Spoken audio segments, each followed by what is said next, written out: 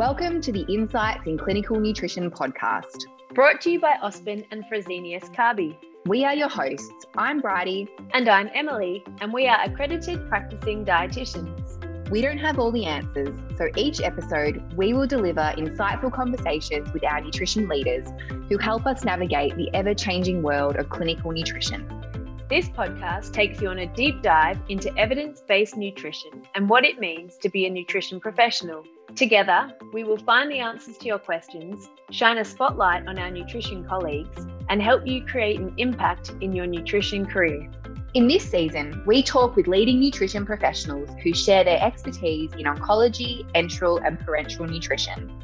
This podcast does not constitute medical advice and is for educational purposes only. Always consult a healthcare professional prior to providing or accepting any clinical interventions. In today's episode, we speak with two guests, Lisa Murnane and Kate Hamilton, about enteral nutrition. Lisa is a senior dietitian and leads the enteral and parenteral nutrition service at Alfred Health Melbourne. She has a range of experience having worked in various acute clinical settings, including intensive care, oncology, and gastroenterology. As part of her work at the Alfred, Lisa is a credentialed PEG dietitian, which allows her to manage or change feeding gastrostomy tubes as part of the home enteral nutrition service.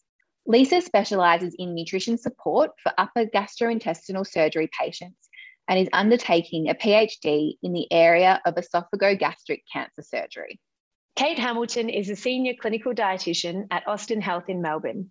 Kate has almost 20 years of clinical experience and specialises in critical care, liver and intestinal transplant, and home parenteral nutrition.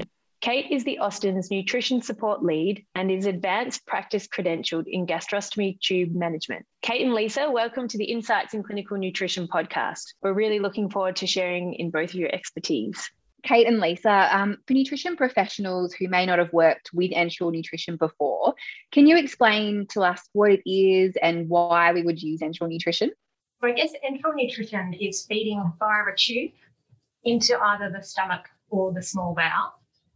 The tube either passes from the nose, so for example, a nasogastric or nasojejunal tube, through the mouth, an orogastric tube. Rarely, we can use transesophageal tube, or the tubes can go via the skin. So a PEG tube into the stomach or a jejunostomy tube into the bowel. On very rare occasions, in patients with an enterocutaneous fistula, a tube may be inserted into the distal limb of the fistula, and this is called fistulocholysis. The enteral nutrition is used for a wide variety of reasons, but generally because nutrition can't be taken by mouth. Fantastic. And what's the best way to start enteral nutrition? Do we go straight to a target rate, or are we better off starting slow and steady and then increasing? I think it depends. Everything depends. I think every answer I'll say will depend on the patient and whether or not, I guess, when the feeding tube was placed or what state the patient is in when they have the feeding tube placed. I think for an otherwise well patient who may have, a nasogastric tube placed, for example, you could probably get to target rate quite quickly. If you have someone who has nasojejunal feeding or small bowel feeding, you would probably go more slowly in that instance. For patients who have a jejunostomy tube placed as part of another major resection, like an esophagectomy or gastrectomy, there are a variety of reasons why you may need to go slower and assess tolerance for those patients so that you can assess for a postoperative ileus, for example. But Kate's probably better to speak about ICU, but I know it can be safe to go to target rate in ICU for some patients, and that is done in some centres. But I wouldn't be as familiar with what the ICU guidelines say. So I don't know if you want to add anything about that, Kate. No, I think what you said spot on. Like, it's very institution based, and we certainly don't go straight to target here at the Austin, but I know other hospitals in Melbourne do. And I think it's doctor preference that guides which way you go.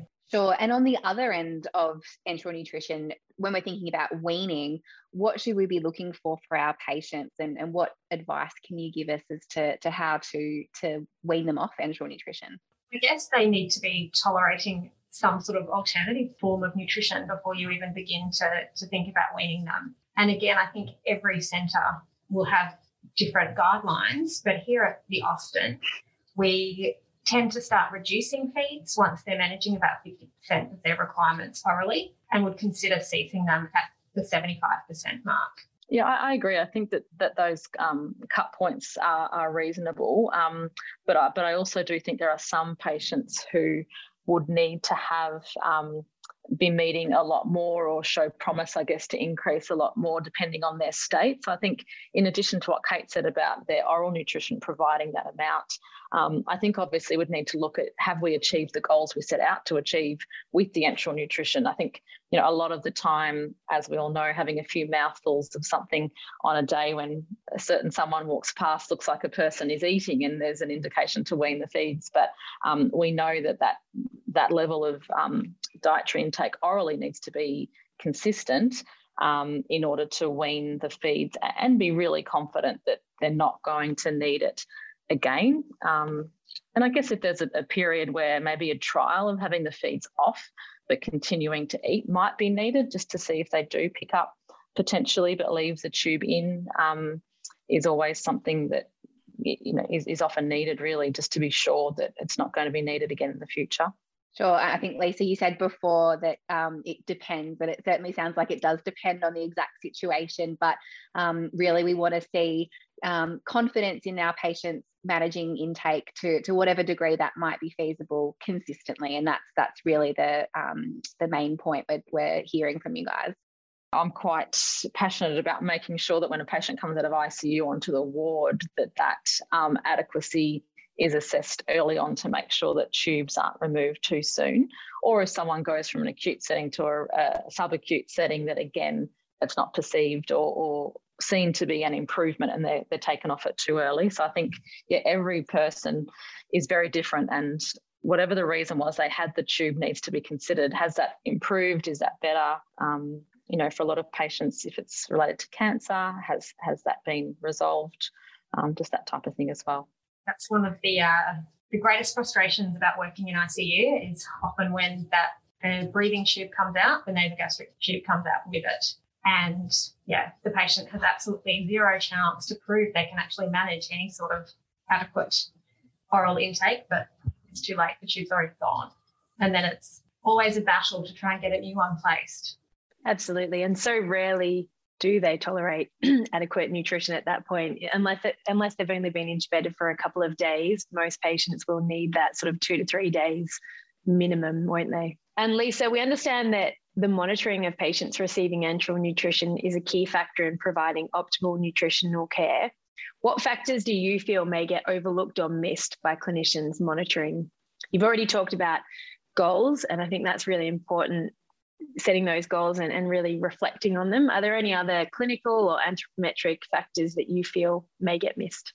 Yeah, that's a good question, Emily. I think some of the standard things we're taught to monitor about enteral nutrition are obviously very important. You know, a lot of people focus on body weight, which of course is important, and then, you know, blood sugar levels and bowel function and things like that. But I honestly think that one of the main things we need to do and do very well is find out exactly what the patient is actually receiving.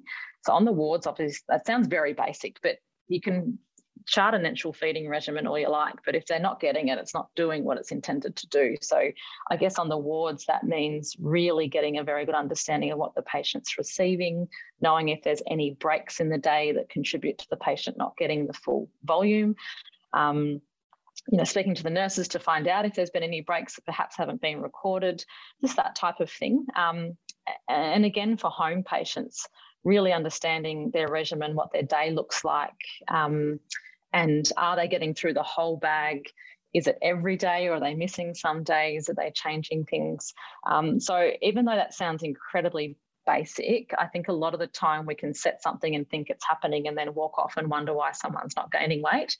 When if you dig down, you really see that they're actually not getting what they need consistently because they're running 800 mils of the bag overnight instead of the litre that you prescribed. And I guess that brings me to the next point in terms of the prescription is re-estimating requirements all the time.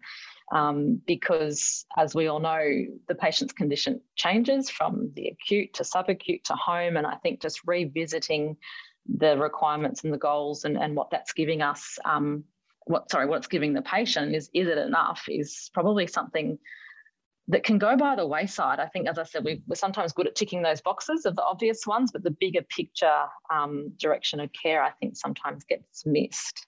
Thanks, they're great tips, and especially the cumulative intake. I think that more often than not doesn't get looked at, does it? And it's sometimes hard to assess, but you're right, if you dig down, then you end up with more information than you started with, which has got to be a stronger position.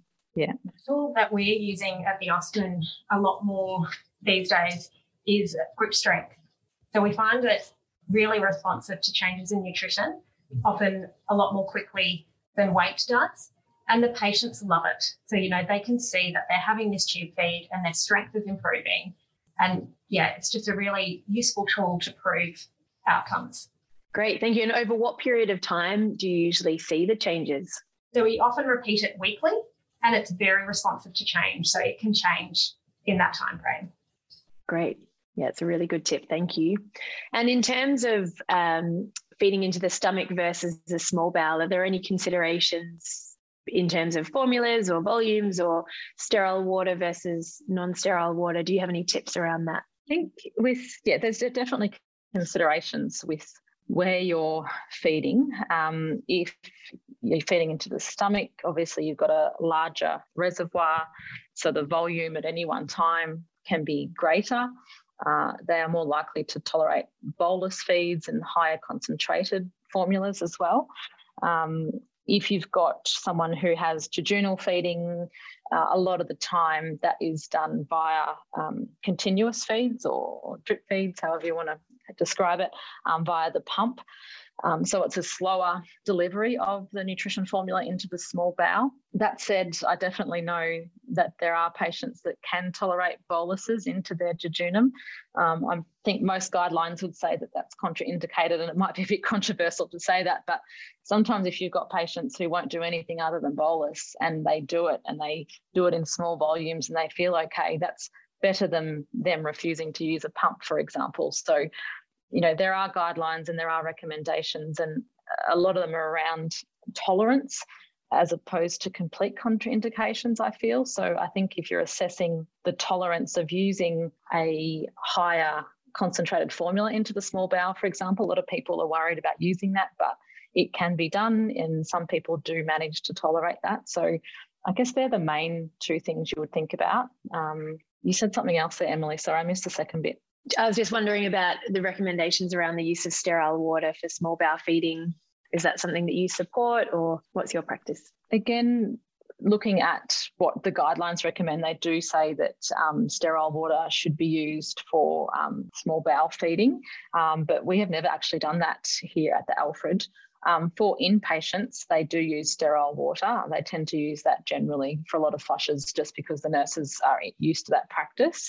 But for patients who are going home with jejunal feeds, we don't mandate that they use sterile water. We do suggest that it's, tap water or boiled, but check that they're not using rainwater or tank water or anything like that that could be contaminated. So we do double check that, but we don't insist that it is sterile water.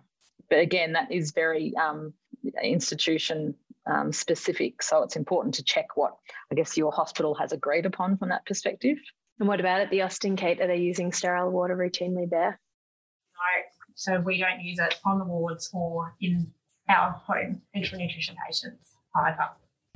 Okay, great. It's good to get both of your perspectives. So we spoke before about selecting different formulas, whether they had fibre or no fibre, but we know that there are a whole lot of other options when it comes to specialised formulas, and these include diabetic or high protein, renal or immunonutrition formulas. Can you tell us a little bit more about the evidence behind these and what sort of patients would benefit from these different formulas?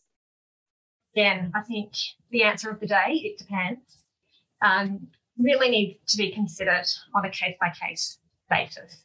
Obviously, in a normal diet that you're taking by mouth, that contains fibre and that has beneficial effects on the gut and the microbiome, etc. So I think for the vast majority of patients, particularly longer-term patients, then yes, including some fibre in their formula is probably a good idea. But absolutely, there are caveats where it might be better to not have any fibre. I know the Aspen guidelines state that insoluble fibre should never be used in a hemodynamically unstable intensive care patient. So that's good advice to follow, in my opinion. And then you've got patients with gastrointestinal issues. So, perhaps an inflammatory bowel disease where the gut's very inflamed and insoluble fibre would increase transit time. You'd probably be wanting to make sure that if there was a fibre in that person's formula, that it was 100% soluble. And then I guess you've also got to consider dietary intolerances or FODMAPs, because a lot of the formulas contain FOS, which is obviously very high in FODMAPs.